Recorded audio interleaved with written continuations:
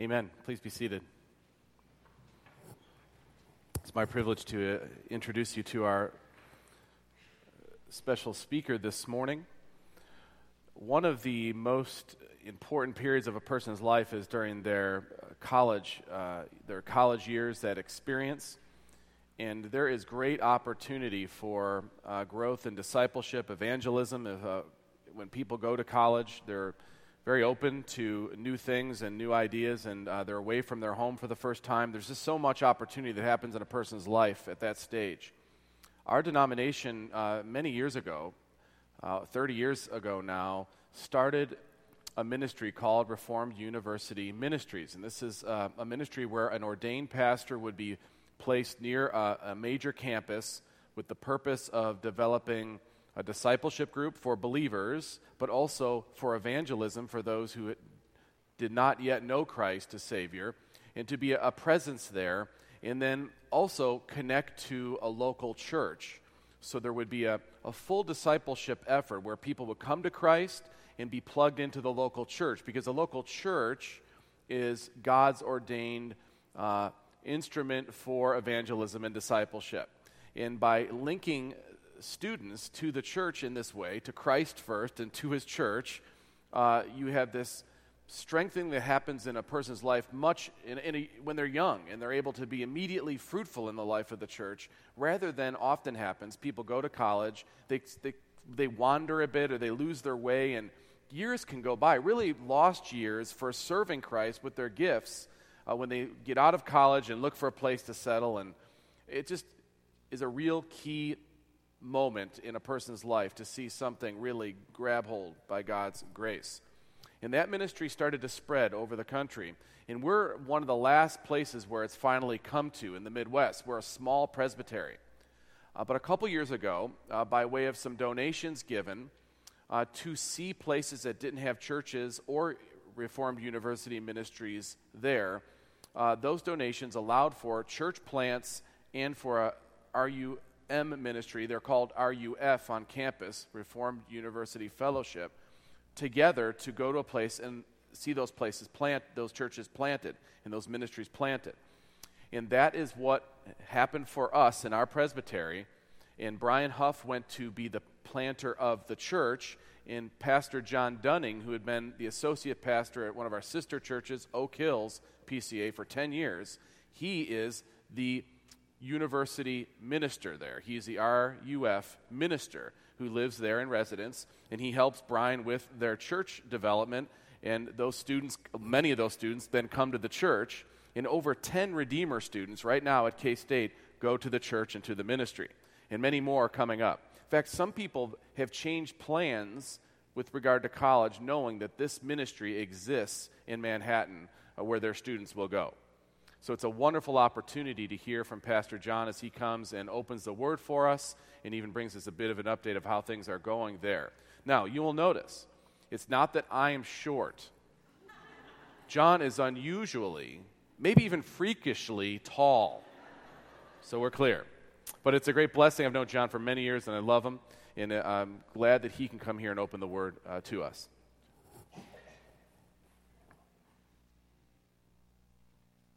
Thanks, Tony. It's good to be with you all this morning. It's a privilege. Every time I come through your doors, I think about the many times I ran through here barefoot because of Vacation Bible School and other youth events that we had going on, and it's fun knowing that I can wear shoes now and knowing that I'm not going to get slime dumped on my head at the end of the time here. At least I don't think that's going to happen. But it is truly a joy and a privilege to be here. I'm grateful for you all as a congregation. It's been fun even this morning to talk with people between services, to hear people say, we've been praying for you. You have no idea how much of an encouragement that is, your emails, your financial support. The chance to be doing what we get to do is simply amazing on many levels, and I could not be more grateful for Redeemer's leadership in this process and your faithfulness to us, and more importantly to this ministry and to the work of the gospel as it spreads. I bring greetings from Manhattan Presbyterian Church, from Pastor Brian Huff and his family. They miss you all dearly. They love you all very dearly, and the Lord is using them greatly in the city of Manhattan and the lives of students, but also in the lives of many others. God has been so good The church is going well. The church started meeting weekly for worship this fall, and we have not had a small Sunday. God has been so good and kind to us to shed His light upon us. And so we ask that you continue to pray for the work of RUF on the campus and for the work of Manhattan Presbyterian Church. Just briefly to add to Tony's excellent and helpful introduction, RUF is a campus ministry of our denomination committed to sending ordained pastors to the college campus specifically. We believe, and we're on about close to 150 campuses now by God's great provision. The works are spreading. Places like the Midwest, which are not heavy in our denomination in terms of church population, and God has been good and kind to allow us to continue to expand this work here. RUF is really about being committed to three main truths, if you will. The first is that the gospel is true. That God so loved the world that He gave His only Son, that whoever should believe in Him should not perish but have eternal life. And that's true. And it's not true because it's a neat idea. It's true because God sent His Son into the world so that we might have life. And we're going to talk more about that in a moment. But we're committed to that. We believe that God is at work on the college campus. As dark a place as it may seem to you at times, God is at work there abundantly, and I get to be a part of seeing this happen in the lives of young people. The second thing we're committed to is that, and this may sound strange, but that the university is a very real place. It's easy to look at college years as a parenthesis in life, but somewhere between being at home and then whatever happens after that. But I want to tell you, it's a very real place where we interact with real people who are asking very real and sometimes very difficult and painful questions about what life is all about. And it's an opportunity to engage with them with the truth of God's Word in the context of fellowship, in the context of ministry, to help them to seek the Lord and to know what it is to know Him more. And the third truth is, as Pastor Tony said, we believe not only that the gospel is true and that the university is a real place, but that the church is God's means for growing His kingdom in this world. Church locally, in terms of the expression of Manhattan Presbyterian Church being there as a place where students can get plugged in, and you don't show up on a Sunday at Manhattan Pres and not see students actively serving the congregation. I thank you for sending us your young people and their gifts, and thank you for loving them well and sending them to us in that sense. But it's also part of our commitment to the church is also part of the expression of sending an ordained minister. My accountability is not only with the local church, but with the broader church, with our presbytery, with a geographical collection of churches. And so we believe God has called us to this work, and we're thankful for that, and we pray that He continues to bless. What RUF has looked like this fall, we've had a number of Bible studies happening on campus. I lead one on Tuesday nights. We actually have been going through the book of 1 John, which is why we're going to look at 1 John chapter 4 this morning. But we have 3 other studies that meet in dorms at various places around campus throughout the week that are student-led. And it's been encouraging to see young people not only care for one another well socially and in fellowship, but in terms of learning to lead others in Bible discussions. And it's been awesome to be a part of seeing that happen. I do have a table set up in the narthex area. If you'd want to stop by, I'd love to chat with you and get you some information about RUF. There is a sign-up sheet. If you want to be praying for us, I'll be the first to tell you I'm not great about consistency, but I've gotten better in terms of keeping folks updated via email, and that's an easy way to follow us and in terms of finding out how you all can continue to be praying for us. So I'd love to do that. This morning, I want to draw your attention, as I said, to 1 John, the letter of 1 John written by one of Jesus' closest followers. It is indeed a letter, and we need to read it that way, understanding that John was writing later in life, so he's an older man, a pastor, if you will, writing to people that he does not identify by name, but it's evident that he loves them dearly.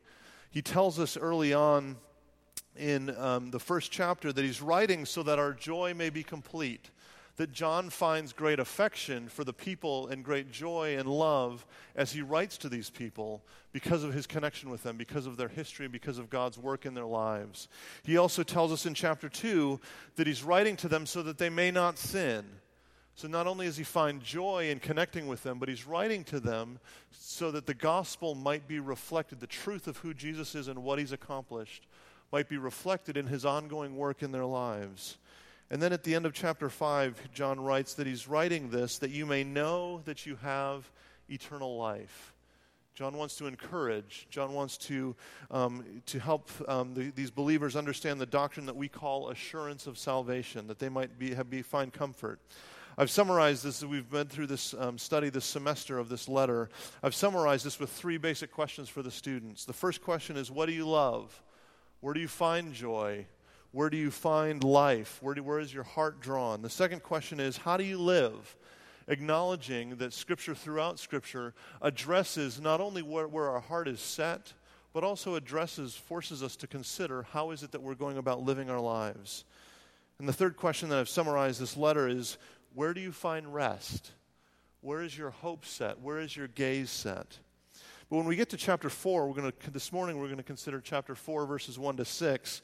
And when we land in chapter 4, what we find John doing is taking those 3 issues, what do you love, how do you live, and where do you find rest, and asking the question, how do we answer those questions as we follow Jesus in a world that doesn't understand who Jesus is and doesn't embrace him, and even looking at ourselves, how do we do this knowing that our hearts are often prone to wander?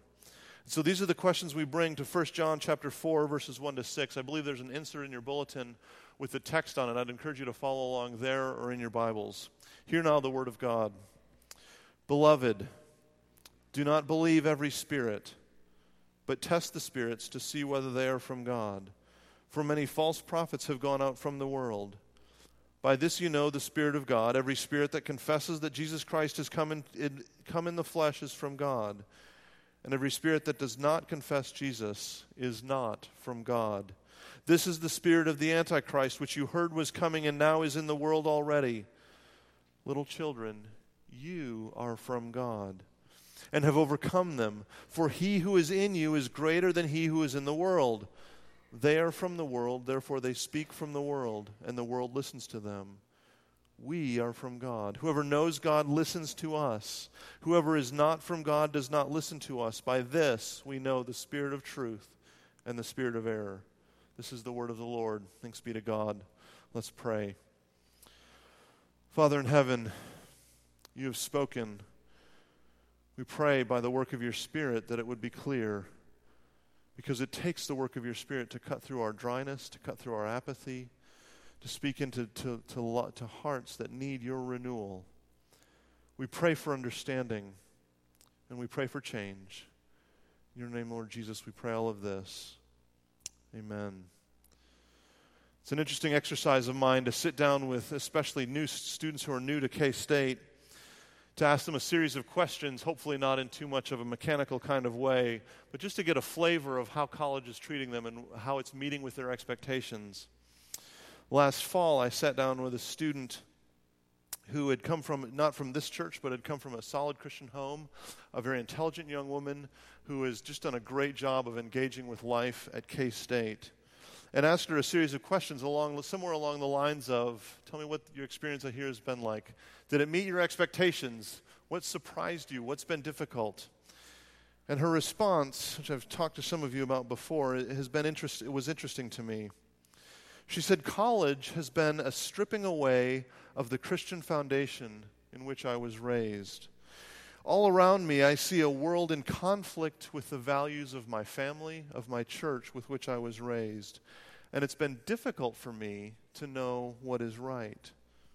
Now, this girl was not sharing any of this from a place of despair or feeling lost with it. She was simply trying to, as honestly as she could, reflect what she's hearing, what the voices she's hearing, and how they're impacting her as a young woman, as a follower of Christ on the college campus. What you need to know about these reflections from her, they didn't come from the classroom. She didn't feel this way because an atheistic professor had been breathing down the neck of his class, trying to force his beliefs or lack of beliefs on anybody in particular. They didn't come from her studying things that she had never heard about, doctrines and philosophies and ideologies, because she had been well schooled in various ways of thought and worldviews. You see, these thoughts came to her as she interacted with the world around her. As she got involved in life in her dorm, as she got to know students from around the country and even around the world, and enjoyed fun things with them late at night and early in the morning and other activities that they were involved in. You see, it came from just day-to-day interaction for her. And this is where I believe we need to hear John's words from 1 John chapter 4.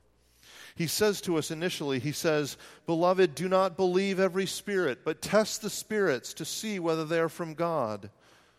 For many false prophets have gone out into the world." Now, John is writing with a time where it's entirely possible that when he uses the word spirit and spirits here, he could be speaking of a belief in the supernatural that's a very direct correlation with what was happening in the day and what people were willing to hold on to. I'm hearing voices, I'm seeing spirits, I'm talking to my dead relatives. It could mean that. But notice where verse 1 ends. He says all of this, "For many false prophets have gone into the world." I think what John is saying is something much more general than that. I think he's talking about the voices that all of us hear, the ideas, the spirit of the age that is all around, the many thoughts and suggestions as to how we're to live our lives, the things we're to value, the things we're to be committed to. He's talking about a very active presence in the day-to-day life of people who are committed to knowing Jesus more fully. It's no different for us, whether you're in college or not, whether you're on a college campus or not, whether you're in Manhattan or Olathe or Lenexa or Overland Park or anywhere else in Johnson County, whether you're at a Christian school or homeschooled, wherever it is, there's always voices that we hear trying to persuade us to believe them and to be committed to them. John's instruction to us is to test, to examine, to pursue, to understand, and to hold up to the truth to see how they match with what God has revealed in His Word. The question that John answers, that John addresses as we look through these verses this morning is, so how do we do that? If the command is to test the spirits, the voices, the influences that are all around every one of us, whether it's at work, at home, at school, wherever it may be, the question is how? At the very heart of the question is the heart of the answer to that is what we see happening in verses 2 and 3. Because John begins by explaining how, by calling us to embrace the standard, and the standard is Jesus. Look with me again at verses 2 and 3. There John says, "By this you know the Spirit of God." And he's going to tell us by what we know the Spirit of God. He says in verse 2, "Every spirit that confesses that Jesus Christ has come in the flesh is from God. And every spirit that does not confess Jesus is not from God." He actually goes on to use a word that we may not use that often. He says, "This is the spirit of the Antichrist, which you have heard was coming and now is in the world already." There are voices that we hear. And the test, the standard, if you will, that John calls us to embrace is that of the answer to the question, who is Jesus? And there's two basic answers to the question that show up in the text. One, the first one is the assumption. When John uses the phrase false prophet, what he's addressing is that the fact that there were teachers, that there were professional philosophers or other scholars who would influence a community claiming to speak on behalf of God. For us, part of what that reminds us is, part of the answer to the question, who is Jesus, is that Jesus does speak for God because Jesus is God. John wants us to know up front, Jesus is divine. But there's another piece that comes into play here, isn't it? It's what's blatant and what's obvious there, especially in verse 2. He says, "Every spirit that confesses that Jesus Christ has come in the flesh is from God." So at the heart not only is the fact that Jesus is God, that Jesus is divine, but right alongside that is the confession that Jesus is fully human.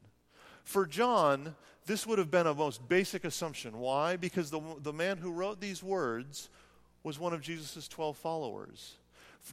For him to speak of Jesus apart from knowing him in the flesh is insanity. Because he sat with Jesus. He ate with him. In fact, in the beginning of this very letter, in the first 2 verses, John writes this. He says, "That which was from the beginning, which we have heard, which we have seen with our eyes, which we have looked upon and touched with our hands concerning the word of life.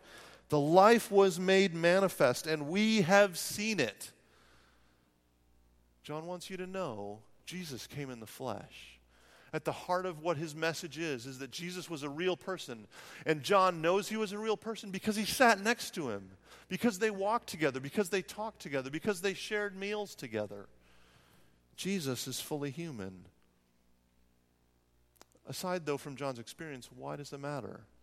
Well, in part, the way John will answer in this very letter, or later in chapter 1, he says this: if we confess our sins, he is faithful and just to forgive us our sins and to cleanse us from all unrighteousness. But then he adds just a few verses later that Christ the righteous is the propitiation for our sins. It's important to know that Jesus came in the flesh because Jesus was the sacrifice that we needed to know God. Because God in his holiness and his perfection had to punish sin. Sin could not last in the presence of God for God to remain God. And yet for us to face that punishment, all we would have would be destruction. And so God loved the world. He sent his only Son to die, to live, to die, and to rise again so that we might have life. If Jesus didn't come in the flesh, you are not forgiven.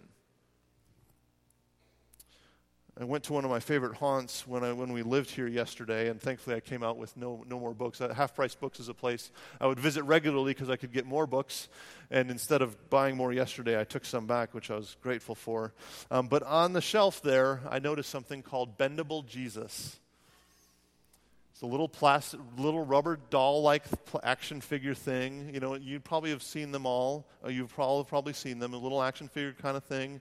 It was rubber on the outside and had stiff wire on the inside so you could pose Jesus however you want. John's message is we don't get to do that with Jesus.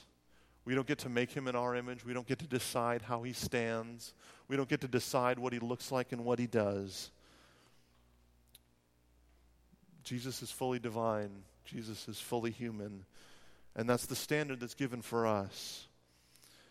A few implications for us on this idea. First is this: if the Jesus you serve is not God, you're not serving Jesus. If you read the Bible and come to the conclusion that Jesus had some good ideas sometimes, but that he's not God, and he didn't claim to be, I'm sorry, but you're misreading the Bible. You are not reading it accurately, because the Bible's testimony again and again and again and again is that Jesus is the eternal Son of God who's always existed, who walked along the earth and is now seated at the right hand of God the Father.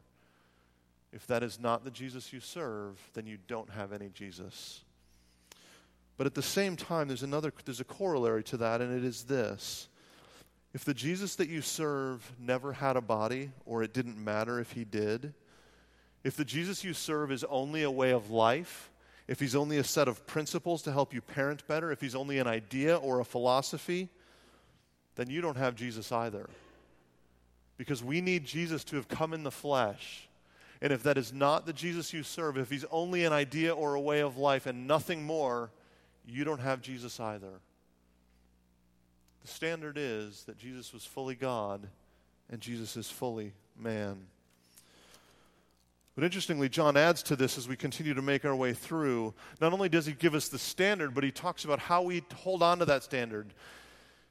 He gives for us the stance that he wants us to take as we cling to these truths of Jesus' humanity and Jesus' divinity. What John calls us to in verse 4 is a humble confidence. Look at verse 4 with me and see how he directs us in this regard. He says, little children. He's writing as a pastor to people that he loves dearly. He's called them in verse 1 his beloved, but now he speaks to them with such tenderness.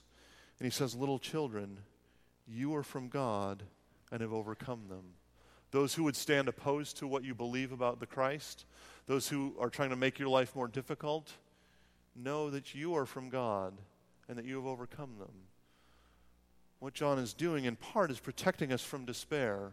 Part of what he's doing is protecting us from living defeated lives by telling us, look, it may seem like the enemy is the biggest thing in your life right now, whether it's your circumstances or specific people, but know that you have overcome.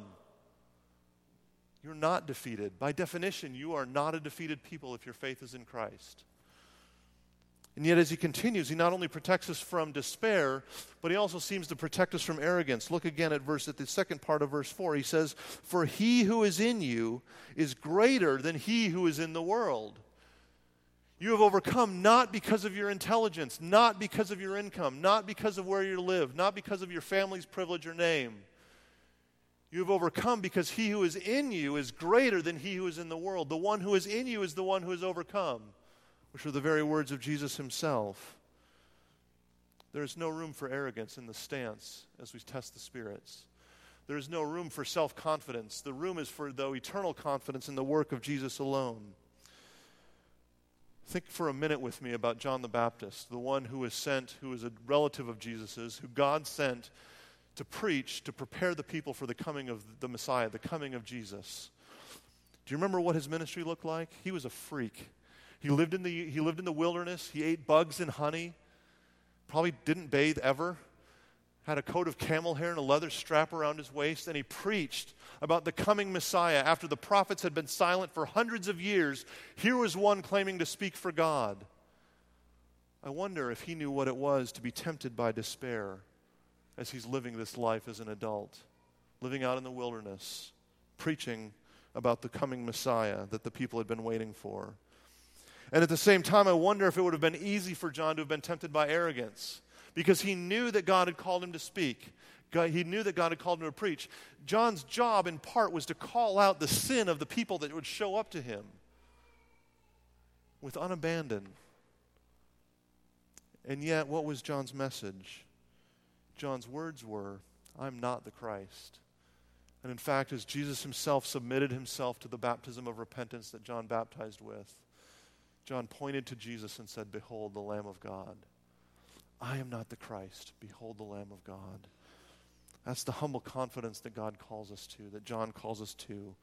It's not defeatist, but it's not arrogant. For us, we don't have to live defeated lives. And I'm not talking about the power of positive thinking and your best life now. I promise you that I'm not talking about that. But as you face obstacles, as you face struggles, as you wrestle with what does it mean for me to live a life of integrity in the workplace, to do my job, to go to school, striving after what it is that God would have for me with honesty and faithfulness. As you struggle together as couples, as you live in a community together where you strive to know God together, obstacles will come your way, conflicts will come your way. And our answer is not defeat, but nor is it arrogance. There's a place for us to learn humility as we realize that the one who is in us is greater than the one who is in the world. John adds something else to this picture, though. He gives us the standard of Jesus, and he gives us the stance of humble confidence. But where he lands, where he draws our attention in the last two verses, in verse 5 and 6, is to call us to trust in the Scriptures themselves. Notice verse 6 initially here. We look at verse 6, John says, "We are from God. Whoever knows God listens to us. And whoever is not from God does not listen to us." When John says us, he's talking in terms of authority. When John says us, he doesn't mean simply God's people or people who have good intentions. When John here says us, what he's talking about is he's talking about John himself and the other disciples who were commissioned as Jesus' apostles, those sent out to proclaim the gospel with the authority of Jesus himself. When John says us, he's talking about that authority being written down. He's talking about the Word of God. It's the kind of authority that, I like to use this image with students. This might be just a touch gross, but it should be not too bad. Remember in science class, for those of us who can remember that back that far, when you had to dissect frogs, when they didn't do it with computers, when they actually had to dissect frogs, and you had this experience of taking this thing that's pinned to this wax plate thing, I think, and pinning the legs down and then starting to cut it open and learn about the different parts of it and learn what's inside. That's dissection, right? Dissecting a frog. Oftentimes, we treat the Bible that way. I'm going to dissect it. I'm going to study it. I'm going to understand it. And that can be done in really good ways, in really helpful ways, and in really not helpful ways. But when John speaks about authority, the authority of the Scriptures the way that he does, and he tells us to trust in them, we're the dead frog on the plate. We're the ones being examined.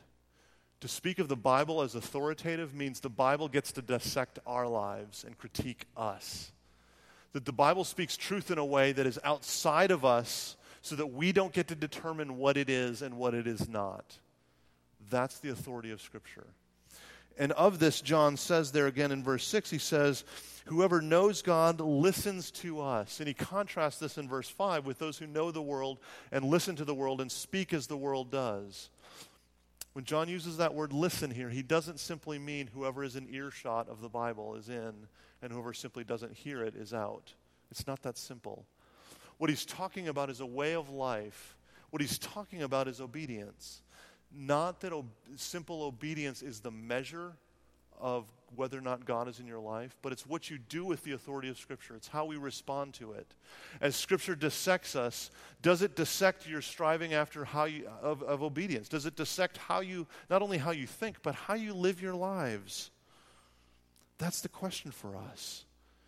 One of the main tests of this obedience that John will go to again and again, even in this letter, is that question of what do you love? Because Jesus summarized the teaching of Scripture by calling us to love God and love our neighbor as ourselves. And it's really easy to think, well, at least there's not 10 rules anymore. There's just 2 rules, right? Love God and love your neighbor. But the reality is that's not a minimalization of belief or obedience. When Jesus talks about loving God and loving your neighbor, and John talks about listening to the Word, this is what he's talking about, the unfolding of what it means to love God, what it looks like for us to learn to love our neighbors as ourselves.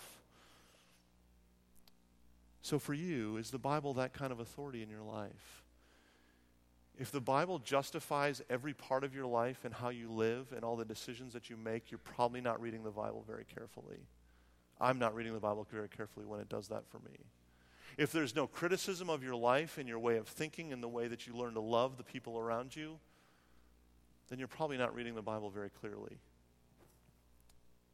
Are you willing to allow Scripture to dissect your obedience? Are you willing to allow it to dissect your life, to show you that you actually need a Savior? And when we talked before about the forgiveness of sins and needing the forgiveness of sins and Jesus' provision, part of the dissection of Scripture is to take us to this place where we realize I can't do what is asked of me in Scripture all by myself. I can't accomplish it. I cannot please God enough. That's part of the work of Scripture. It's not to lead us only to a place of despair. It's to lead us to a place of need where the work of Jesus shines forth even more clearly then. Because the promise is if we confess our sins to Him, He is faithful and just to forgive us from all unrighteousness. And that is part of the authority of Scripture as well. John gives us the standard. John gives us the stance. John gives us the Scriptures.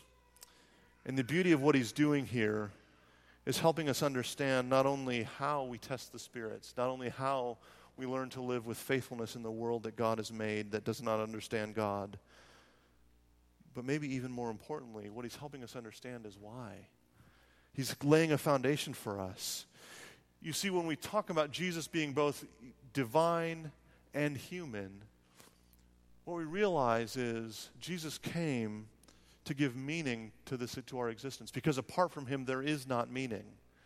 There is not purpose. Because it can't be found apart from knowing our Creator. And we can't know our Creator apart from Jesus. And we know that because Jesus came in the flesh. Jesus was not a mouthpiece from heaven to teach us new ideas, to help us be more clever, to give us more insight. Jesus had to come, be born of a woman, suffer under Pontius Pilate, be crucified, dead, and buried, and then on the third day rise again, so that you and I might actually have life. And in doing so, He reminds us that when God created the world, God called it all good. And God so loved the world that He sent His only Son to die for this place, for us. When John describes the stance, it's the stance of freedom. It's the stance that says, I can risk getting to know my neighbor and screwing up that conversation, messing it up over and over again, but I can take the risk because greater is He who is in me than he who is in the world. And as He gives us His word, He puts us in this place of dependence, a place to realize and see our need and live in the uncomfortable comfortableness of being a people in need. It's how He calls us to live in this world. It's what He's given us to live in this world. I had a conversation that makes me think of every time I study this.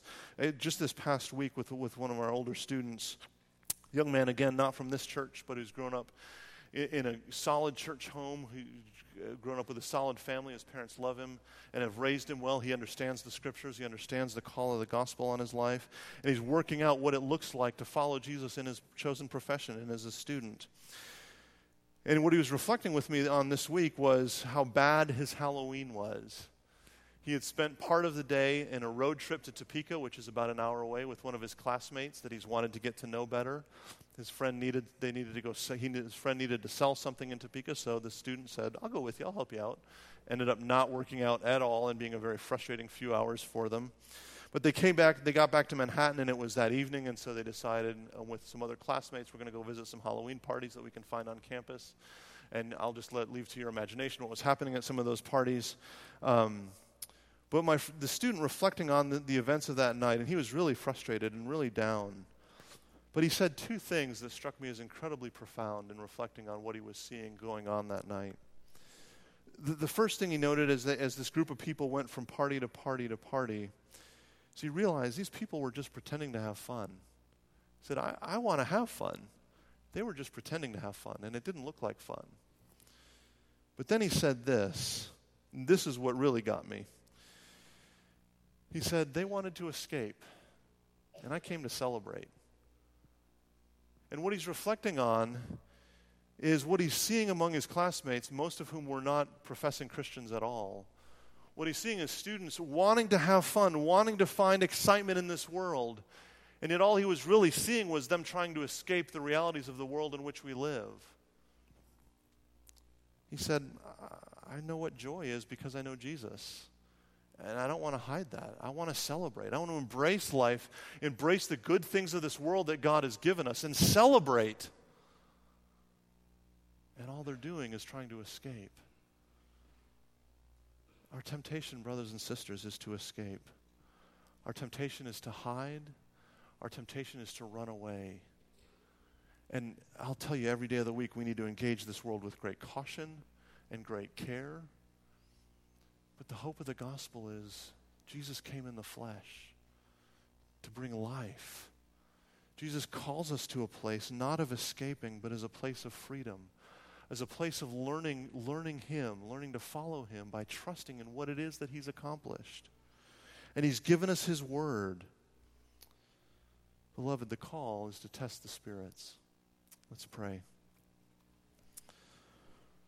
Father in heaven, your word is truth. Sanctify us by your truth. Father, we look to you as a people in need. Lord Jesus, we need more than an instruction book. We need more than a manual. We need life. I pray that by your Spirit's working, we would continue to know that life, Lord Jesus. In your name we pray. Amen.